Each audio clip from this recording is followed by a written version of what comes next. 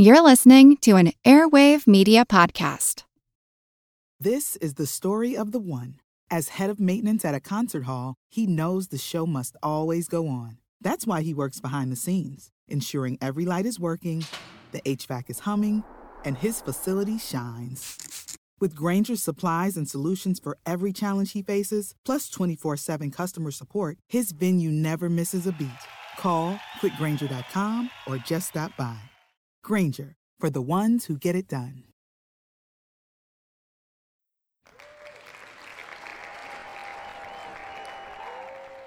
It was in Eureka College, a small liberal arts college in Illinois in the 1920s, when Reagan realized that he had a particular skill. It happened in the midst of a labor strike.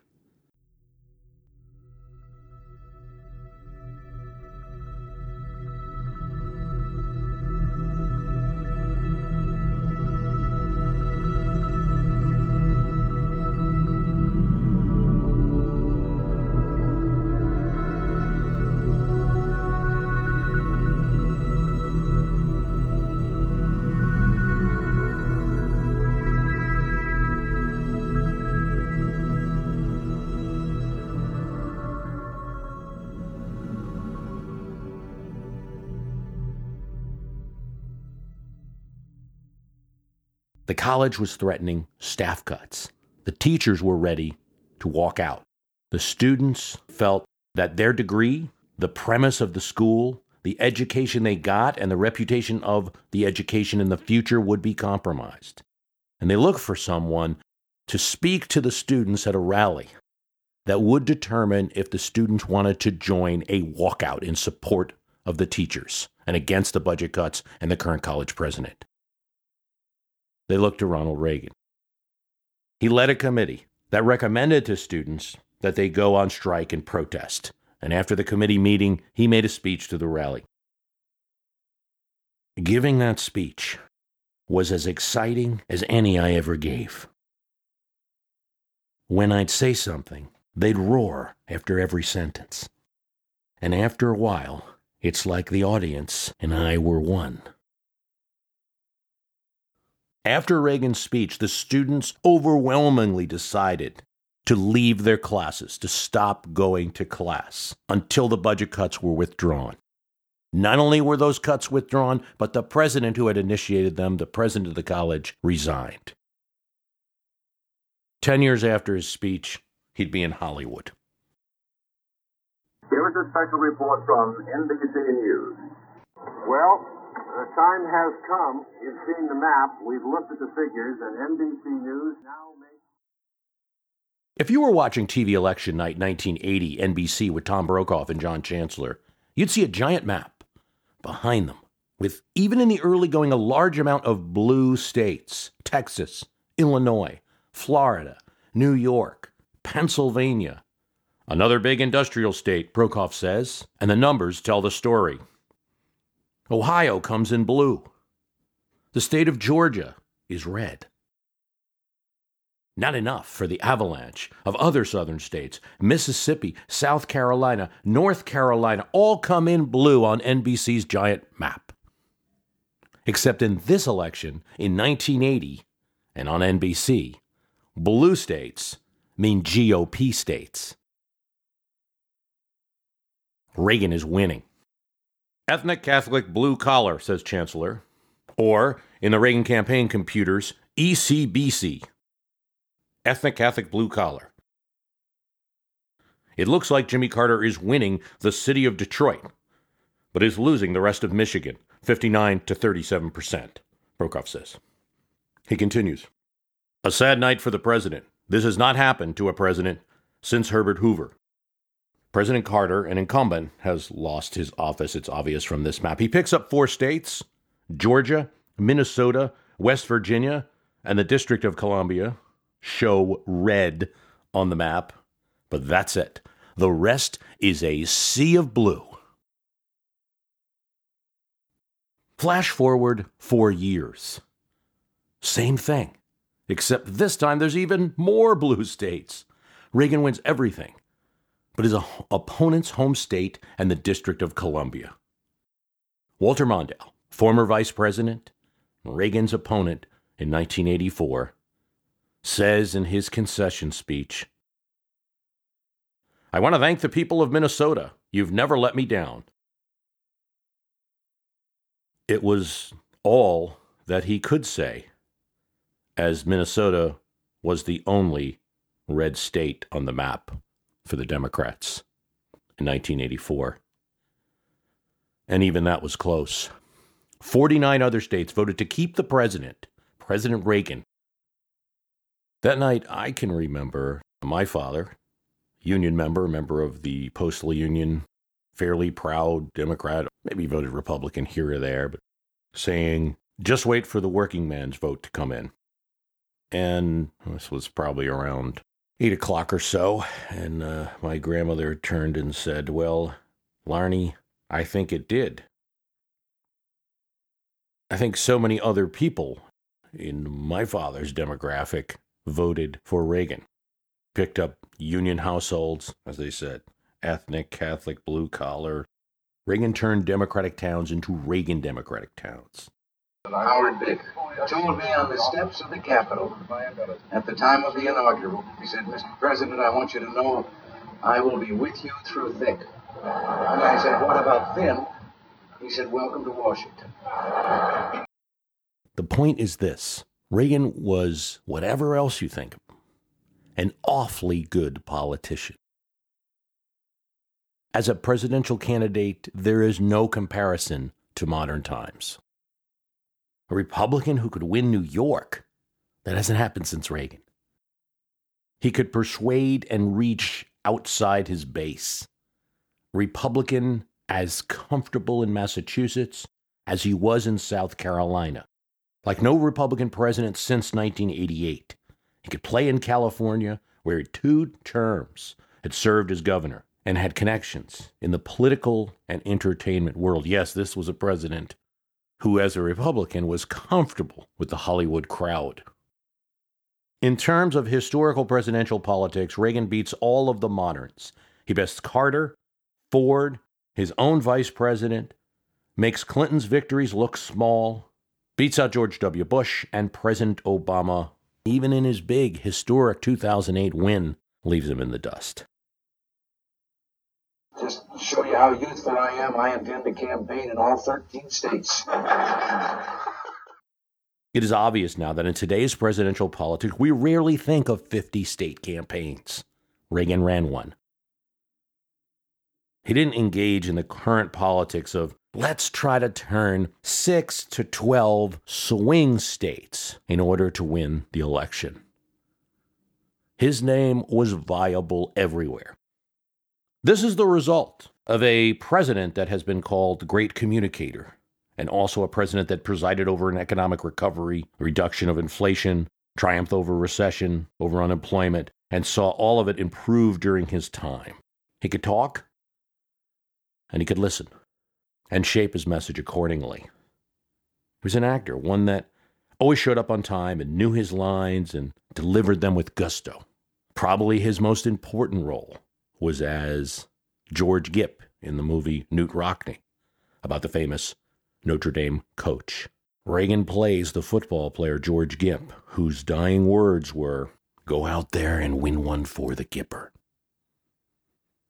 So the image of Reagan is pretty strong in people's minds. One of the things that Tip O'Neill talks about is how he always knew Reagan before he actually ever met him when Reagan became president. That was the first time he met him in the flesh. But he always knew of Reagan because Reagan was always on TV. He was always a part of American life. He was significant in the movies at a time when a lot of the people, the older people in politics during the 80s were growing up. And he was on radio and TV throughout the 60s and 70s.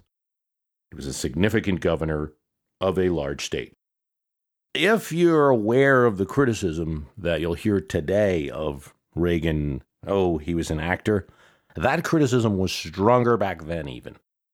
Because back then you didn't have the record of him as president. So there was this strong criticism of him as an actor. I remember a comedian during the 1980 election dismissing the 3 candidates because it was Anderson, Carter, and Reagan as, peanut farmer, actor, and a lawyer. That actor criticism was always there. A common assertion was that he only read scripts, and certainly he did better when he did read scripts, but it isn't all he did. Critics even at the time criticized his use of the teleprompter machine. He was always better reading from a prepared script, biographer Lou Cannon said. The teleprompter, though, as we all know now, is used by all presidents. His habit of reading from index cards, even in smaller meetings, not just during speeches, but even in smaller meetings like those with congressmen, was unnerving for many of the Washington, D.C. politicians. Jim Jones, who was the appropriations chair of the Congress controlled by Democrats, remembered how in meetings with him he would read from index cards, while he expected more interactivity as a D.C. politician. He was the least attentive to detail of any president, Jones said, and I worked with all of them since Eisenhower. Oval Office visitors sometimes found him to be gazing into the distance. Colin Powell noticed him staring at a squirrel out the window during an important meeting. The Washington types might be unnerved by White House staff standing close to Reagan and looking in his face and talking very loudly for anyone else in the room, very loudly, as his hearing was poor. All this leads to criticism that still dogs his legacy. Questions as to, was Reagan real? Was he really in charge? Questions that were even stronger then than they are now. And my opinion of it is that the most extreme criticisms in this direction are only tapping into Reagan's sort of style of working. Despite his hearing, he was a good listener, better than he was a talker. And that might go against the great communicator moniker, but as Michael Deaver said, Reagan didn't work rooms. Someone he was speaking to could count on his attention for an entire conversation.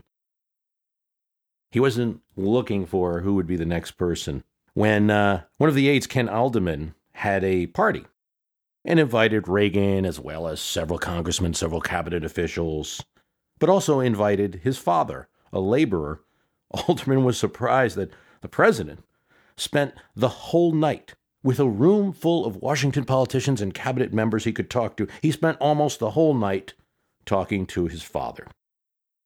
Well, perhaps that's the whole point. Listening was what led to the communicating. He could relate to everyday people because in some ways he was one of them or kept at that level. He could pull off the outsider bit in the White House and explain complicated ideas in simple phrases. Lou Cannon of the Post said, while Reagan started out in politics as the aloof celebrity, content to soar above the political battlefield, he learned gradually how to focus his personal charm upon the lowly riflemen of politics, the assemblymen and congressmen who have to vote each day and give their constituents a plausible account of their actions. When he looked at the camera and spoke, it reflected his experience as an actor, but other things as well. Here's what Mike Deaver says, Clinton's good, but I get the sense he doesn't like the lens right up in his face. He's done just a few Oval Office speeches. Reagan did many of these. He understood that there was a real person behind the lens, and that's what made it authentic.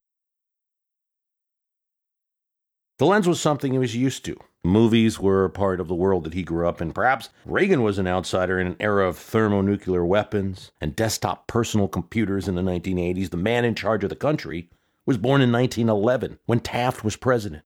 He was older than John F. Kennedy would have been. He was older than Jimmy Carter or George Bush, slightly older than Ford. He grew up without television when radio and movies were king. I've always been a little uncomfortable with the whole actor-president thing because every president brings to the job skills from what they did before. The actor-president thing gives the impression that Reagan couldn't tell the difference between acting and being president. I don't think that's accurate. The most accurate way to express what I believe was going on is that he was influenced by his previous career, that the things that were important to him very often were the things that were important to the last career. There's a story where he had told an aide that he was so upset with President Nixon. But Reagan actually was a great supporter of Nixon, even throughout Watergate and everything. So it wasn't about his politics. But he was really upset with President Nixon because he missed a line during a speech defending himself on Watergate. He was supposed to stress this syllable. That's what disappointed him. So there was definitely an influence from that previous career. It's about making the big line. It's about the timing. And there were definitely some frustrations from staff in that Reagan was kind of like a big casino bettor in a sense. I'm thinking of Jim Baker, that it was tough on the staff because he was always relying on the big speech to get out of trouble rather than the little processes that go on in a presidency. The past presidents were lawyers, engineers. They all had their own influences from those previous careers. I mean, to say Jimmy Carter, for instance, wasn't influenced by the fact that he had been a naval engineer or run his father's peanut farm after his death and had to be involved in intricate details. To say that didn't influence how he approached his presidency would be illogical. To say that the fact that so many presidents are first lawyers doesn't influence, probably in a negative way, how they might be able to relate and the way they make speeches, I think that would be a valid point too. So Reagan's ability to communicate is actually a rare skill, one that only a few people had in the office. FDR, Kennedy, the skill that he had effects on other domestic and foreign policy challenges that he had as president. It wasn't something irrelevant to it.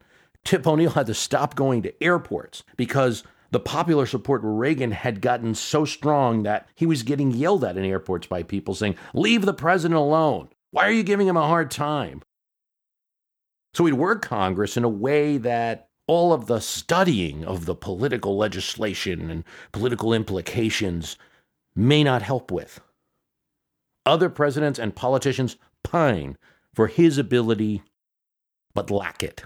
As voters of a particular party, you know you want someone with those communication skills and you're always seeking it out. You cringe when bad speeches are made. You don't salute the person for having a great analytical skill, going to make a great president someday. And I think the acting career is baked into the cake of so much of the Reagan presidency that the comparisons made of other politicians today to Reagan, whether it's made by themselves, which is quite often, or by others, fails. Reagan's skills were unique. Having made his decision to be a communicator in his career during a time of labor strike is fitting in a sense, and when Reagan was a union president, he was an awfully good one.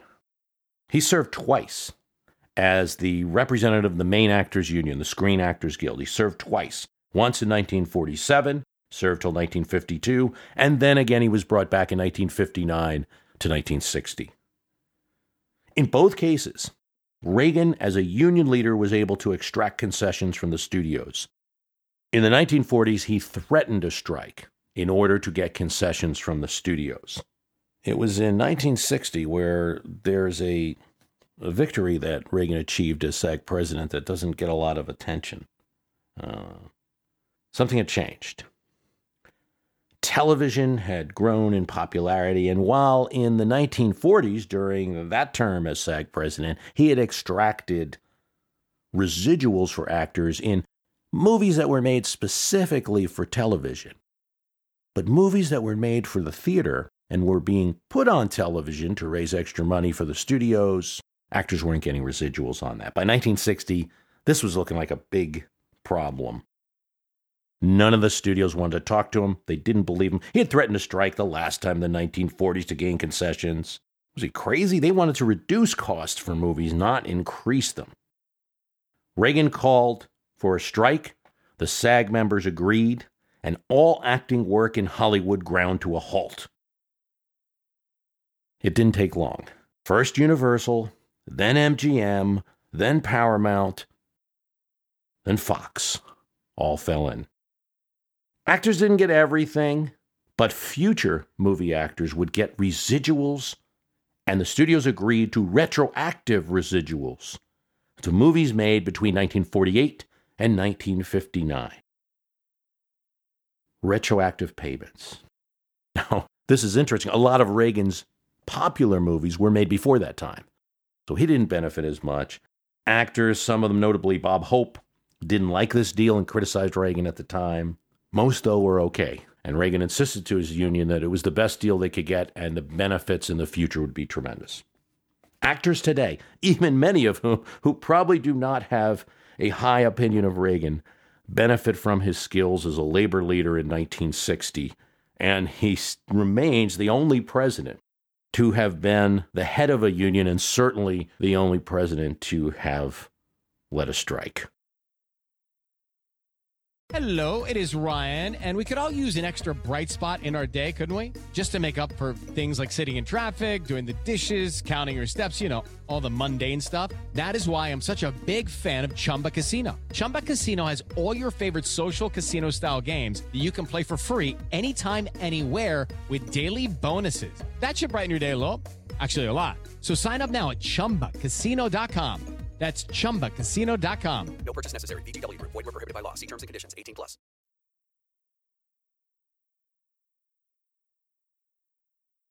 We thought he was bluffing. An air traffic controller, a member of the Professional Air Traffic Controller Organization, would be proven wrong. In 1981, the union, known as PATCO, began negotiations with the new Reagan administration, continuation from those with Carter and the Transportation Secretary, Drew Lewis. They wanted a big increase. They had a couple of things going for them. They ran the entire network of air traffic in the United States. They were skilled workers, and it was not easy to replace their skill. At minimum, 21 weeks of training were required. Their grievances, too, were understandable. They were working long hours. But something else. PATCO was one of the few unions in 1980 to back the Reagan-Bush ticket. Thus, the initial negotiations went well, and over the first series of months of the Reagan administration, Transportation Secretary Lewis offered them a generous increase, 14%, more than any other federal workers were getting. The union leaders take that to the PATCO members. They reject it. They announce plans for a strike. The PATCO president, Poley, makes some strong statements, told that there isn't any legality behind a public union striking. He says the only illegal strike is an unsuccessful one. Reagan said he would refuse to allow a strike as the workers were public safety workers, and their negotiation, instead of being between an employer and his employees, was one that was using the safety of the public as a leverage in the negotiations. Private workers, he insisted, have a right to strike. He indicated that those that joined a strike, an illegal strike, would be terminated. Some PATCO members responded to the president's threat and the appeal to public safety. PATCO Group, as a union, had among their members many military members. About 30%, few thousand, stayed on. Robert Poley held a conference. He announced that PATCO's membership had rejected the administration's $40 million offer. 95% voted no. Then said he was going back to the original union demand of close to $700 million in higher wages, cost of living differentials, 4-day work weeks, retirement at 75% of pay after 20 years. He wanted immediate raises of $10,000 for all 17,500 controllers. They cannot fly this country's planes without us, and they cannot get us to do our jobs if we are in jail or facing excessive fines. On August 3rd, Poley scheduled a strike to begin at 7 a.m. President's wake-up call was at 8 o'clock. Came downstairs. Senior staff was waiting with recommendations. Reagan had a portrait of Calvin Coolidge in the cabinet room. Now he repeated what Coolidge had once said. There's no right to strike against the public safety of anybody, anywhere, at any time. The president appeared at the Rose Garden and made his private comments more public. Let me read the solemn oath taken by each of these employees. I am not participating in any strike against the government of the United States or any agency thereof, and I will not so participate while an employee of the government of the United States or any agency thereof. It is for this reason I must tell you, those who failed to report for duty this morning, they are in violation of the law, and if they do not report for work within 48 hours, they have forfeited their job and will be terminated. In the staff room, he confided with the rest of the staff, I'm sorry, and I'm sorry for them. I certainly take no joy out of this. Public was on Reagan's side. Telephone calls, telegrams to the White House that day supported the president's stand more than 10-1. Washington Post, David Broder said, the message is getting around. Don't mess with this guy. Philadelphia Inquirer said, Ronald Reagan is a cross between John F. Kennedy and Franklin Delano Roosevelt. 13,000 controllers struck on August 3rd. That left 4,000 who either weren't in the Union or decided not to strike, about 2,500 supervisors, and 2,000 military controllers in airport towers. Airlines were told to cancel about half the flights, some of them coordinated to go to the most profitable destinations. At one point, the Transportation Secretary, Drew Lewis, is worried because Reagan's going after California after his stand on the PATCO strike. And he was worried that some of Reagan's friends with private jets would try to talk him out of this. They were getting a lot of flack from businesses who relied on air travel, especially business executives who travel by air a lot, that this PATCO strike would be a problem. According to Lewis, Reagan gave him the strangest look and said, Drew, don't worry about me. When I support someone and you're right on this strike, I'll continue to support you, and you never have to ask that question again. The airlines focused on big cities, 50% reduction in flight. The FAA began to increase its courses for new traffic controllers in its school in Oklahoma City. They used the remaining workers. There was no doubt air travel was impacted during a time of recession, not a great time for that. Those who didn't come back to work after 48 hours were indeed fired, and most of them did not get their air traffic control jobs back.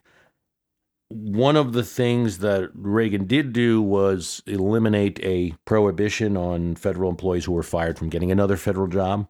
But it wasn't until 1986 that they could even apply to be an air traffic controller again, and many did not. There were already many replacements hired at that point. Reagan got a decent amount of credit for his stand. Over time, though, not everyone has been so pleased, and PATCO as an item in Reagan's legacy versus its position in the actual history of events at the time of 1981 is seen in a very different light sometimes. It's seen as Reagan declaring war on labor. Labor leaders, and some critics of Reagan now, view it as a signal to private companies at the time that they could be tough on strike workers. And there were several strikes in the 80s where companies brought in replacement workers. The connection, though, is not clear. Probably the best impact was in federal and state and municipal governments. It probably empowered some mayors to do similar things. Postal workers were reportedly ready to go on strike after PATCO did, but they decided not to. Reagan was careful to separate public unions from private. But he also appointed secretaries of labor during his presidency and NLRB members who would favor businesses over unions in their decisions where possible. AFL-CIO head Lane Kirkland called the PATCO strike reaction a brutal overkill. But there wasn't sympathy strikes. Pilots, mechanics remained on the job, made no effort to join them. The Democrats in Congress, a few statements, but no major criticism of the action. Indeed, there's a couple of things going on here. Ted Kennedy and some of the congressional leaders, according to Transportation Secretary Lewis, calmed down a bit on the criticism. They felt that the demands of the PATCO were too extreme and the $10,000 increase too extreme. The strike had some security implications, too, that PATCO was teetering on the edge of. Reagan never brought up during the debate. Military aircraft were also subject to some of the air traffic controllers, and the strike may have jeopardized that. Wasn't brought up. Reagan said later, "I think it convinced people who might have thought otherwise that I meant what I said." And there has been a debate since then as to many commentators have said, hey, the Soviets were watching the PATCO strike, and this is what first convinced them that this guy means business. Indeed, we saw recently Governor Scott Walker of Wisconsin, while he was in a battle with his state's public unions, he had proposed legislation to remove the right of the public unions to collectively bargain. He used the example of Ronald Reagan and the PATCO strikes and said that records indicate that the Soviets were impressed by Reagan's action on PATCO, thereby justifying it. That's been debated. Certainly, there are no records of that can be found. The U.S. ambassador to the Soviet Union at the time, Jack Matlock, said that there is no evidence of that whatsoever. What you do have is some comments made by Tip O'Neill, visited the Soviet Union and said, oh, yeah, the Soviets saw that this guy means what he says because of PATCO. There's a lot of speculation that has almost become evidence. In my view, it's not clear that the Soviets had any particular direct reaction to the PATCO strike. The first set of Soviet leaders certainly didn't approach the Reagan administration in any different way. I tend to believe what Peggy Noonan, Reagan's speechwriter, says about it. Well, how can you say that it didn't have influence? They had eyes, they saw the event, but there doesn't seem to be any record that there was an actual impact among Soviets. Still, PATCO was one of the positive events of 1981 for the Reagan administration, but events later in the year and then in 1982 would not be as favorable. On three noticeable fronts, the administration suffered. The tax cuts of 1981 did not produce immediate recovery, but rather unemployment climbed, and indeed, by the end of 1982, would reach a high of 10.8%, one of the highest unemployment rates in modern American history, only gotten near during the Great Recession in 2009. An official recession is declared in 1982. Also, support for budget cuts became minimal, dissipated. Third, and partially the fault of the first two, the budget deficit zoomed. Reagan had knocked Carter during the 1980 campaign that there might have been as much as an $82 billion federal deficit. That would be a dream for his 1983 budget, when every projection, even some of the conservative ones, estimated over $100 billion in deficit. "We are really in trouble," Reagan wrote in his diary at the time. Since OMB director David Stockman's computers had projected 5% growth in all of the 1981 plans, and now there was a recession, we were, said Stockman, in a totally different ballgame. He warned Reagan in November of deficits of $400 billion between 1982 and 1984.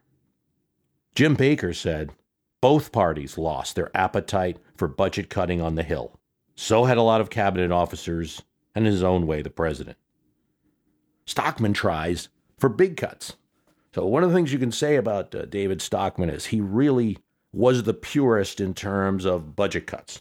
He wanted something big. Eliminate Head Start, eliminate farm subsidies, reduce Social Security, reduce the precious military budget. He goes in, tries to argue directly with Caspar Weinberger, the defense secretary. All these calculators and numbers, the defense secretary says he was a very unsure person. He argues for some kind of revenue increases now, maybe a gas tax to make the budget work. Reagan rejects all of this. Washington newspaper columnist Evans and Novak noted, Reagan's fighting 2/3 of his own staff now.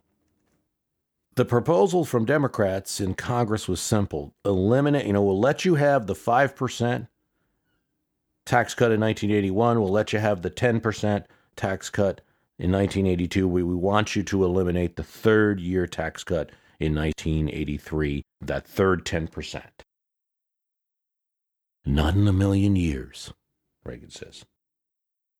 Treasury Secretary Don Regan was enjoying a bit more influence than he used to have in the beginning of the administration now as we reach 1982.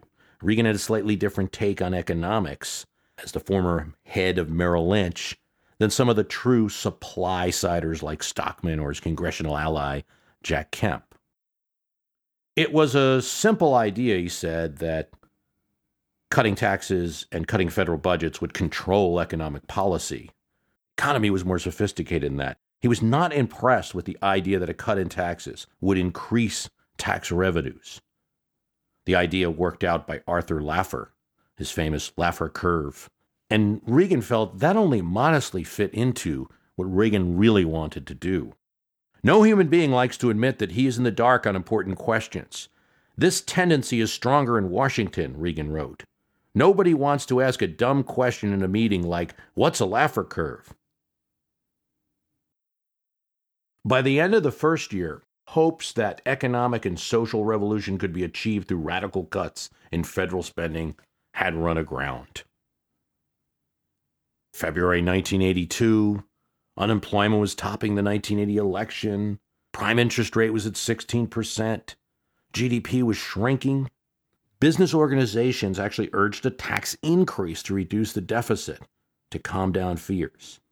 Now Republicans in Congress, notably Bob Dole, finance chair of the Senate, not only urged the White House to raise taxes, but said if they didn't propose it, Congress would do it themselves.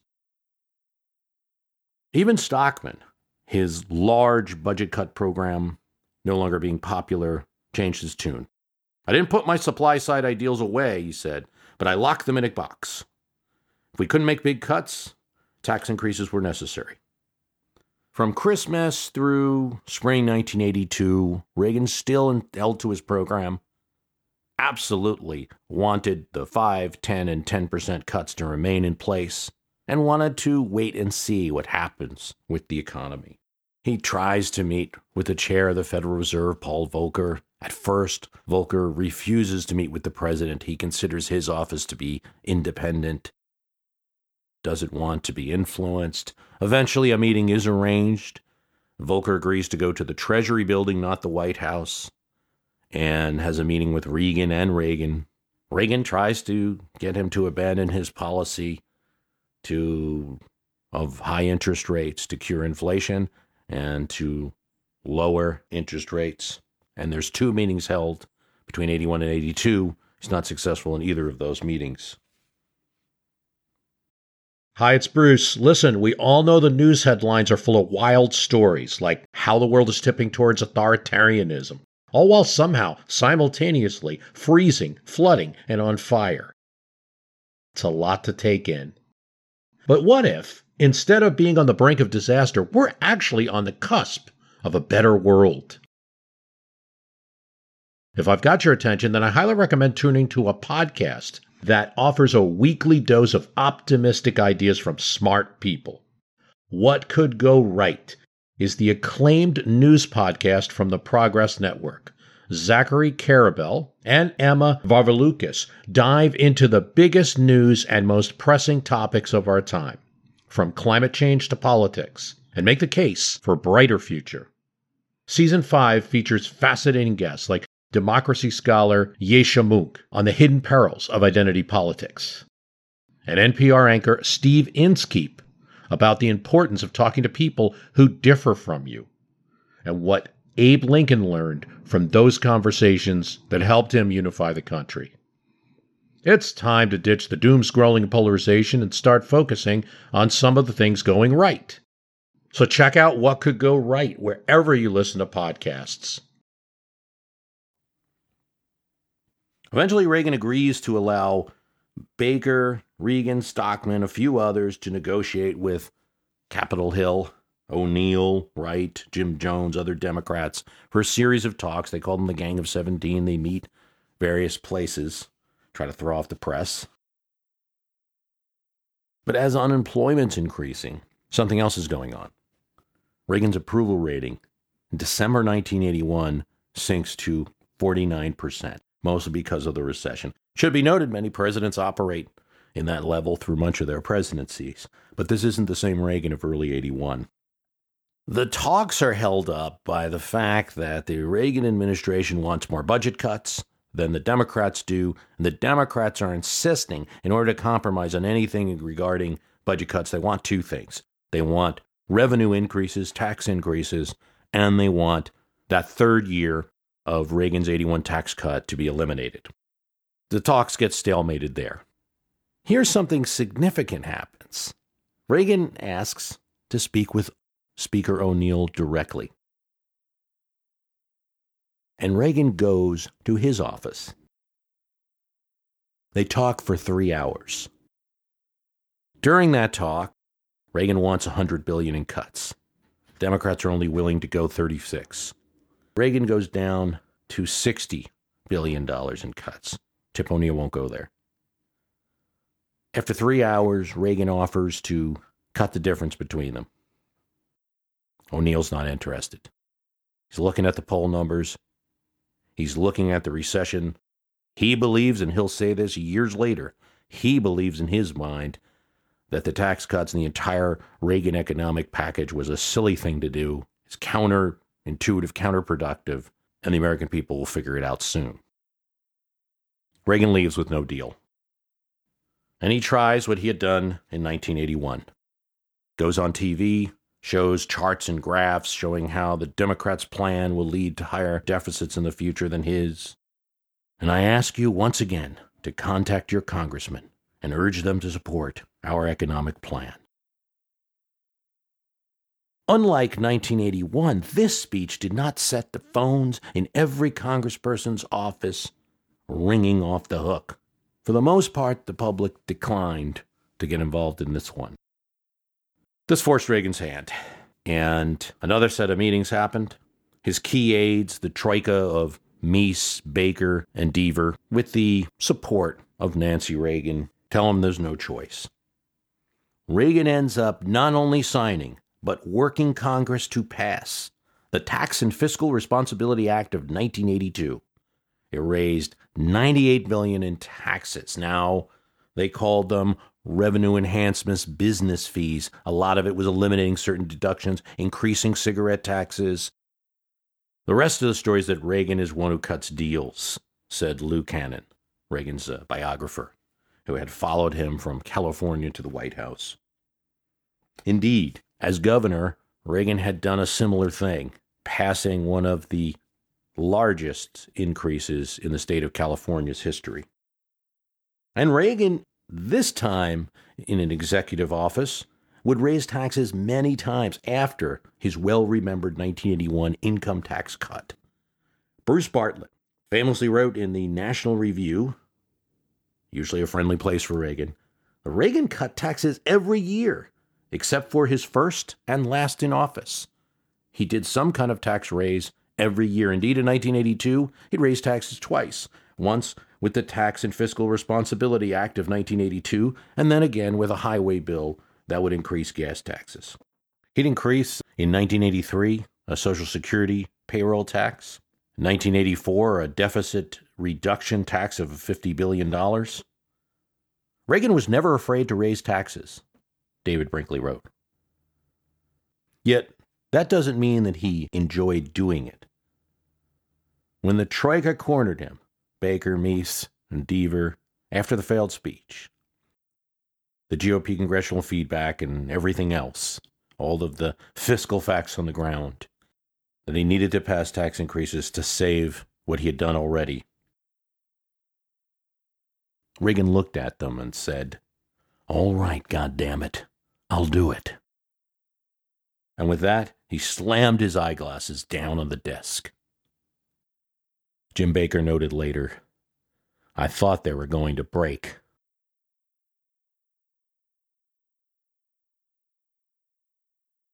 So Reagan the tax cutter is Reagan the tax raiser after all. He raised taxes. That's simply true. It's true and it's not. Still completed some of the largest income tax cuts in the nation's history, and he never backed down from them. Never had to drop his 5%, 10%, and 10% cuts of the first year.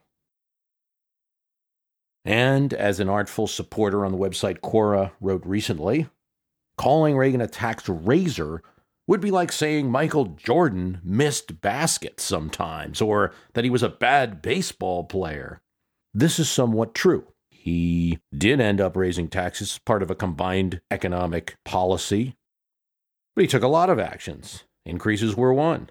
Some budget cuts were others. The need to increase the military was, of course, a key driver of the deficit, which drove these tax cuts. And so you can't get into that debate without getting into the debate about the Cold War and the need for spending, which we will.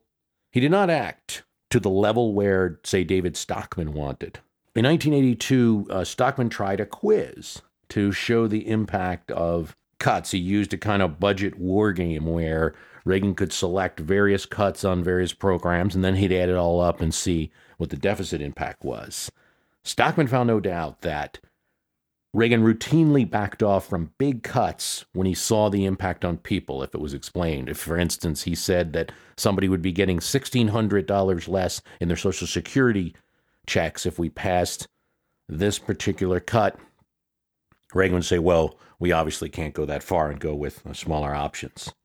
His war game budget ended up with a score of an $800 billion deficit over the course of 4 years. Cuts were never proposed or delivered in any meaningful way that would have made tax increases unavoidable. Indeed, as David Stockman leaves our story, because he's really only a factor in the early going in the Reagan administration, he notes that his last meeting with Reagan in 1985, Reagan read from a series of index cards about how good he was at proposing budget cuts. It was a fitting end, Stockman said.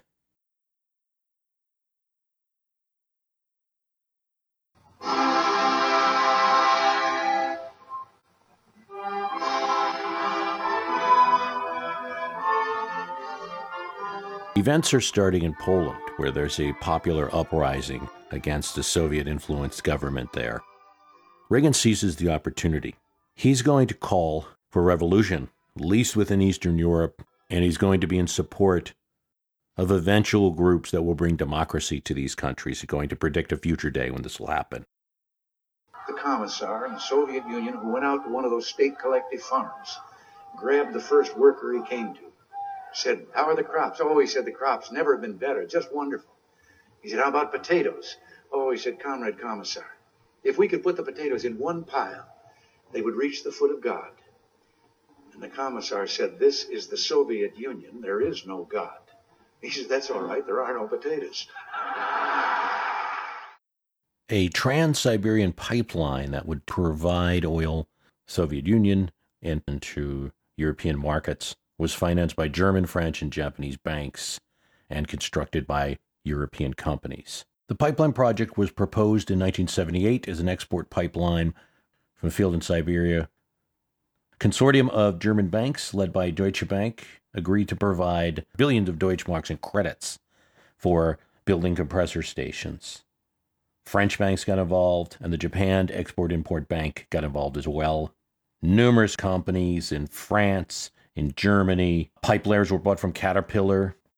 Americans decided to target it. The U.S. prevented U.S. companies from selling supplies to the Soviet for the pipeline, and it became a source of tension between Europeans and the Reagan administration. During 1981 and 1982, the U.S. sanctioned several European companies who were participating in the project and honoring contracts with the Soviet Union. The sanctions had the effect of making the pipeline more costly for the Soviet Union, though the sanctions were lifted in late 1982.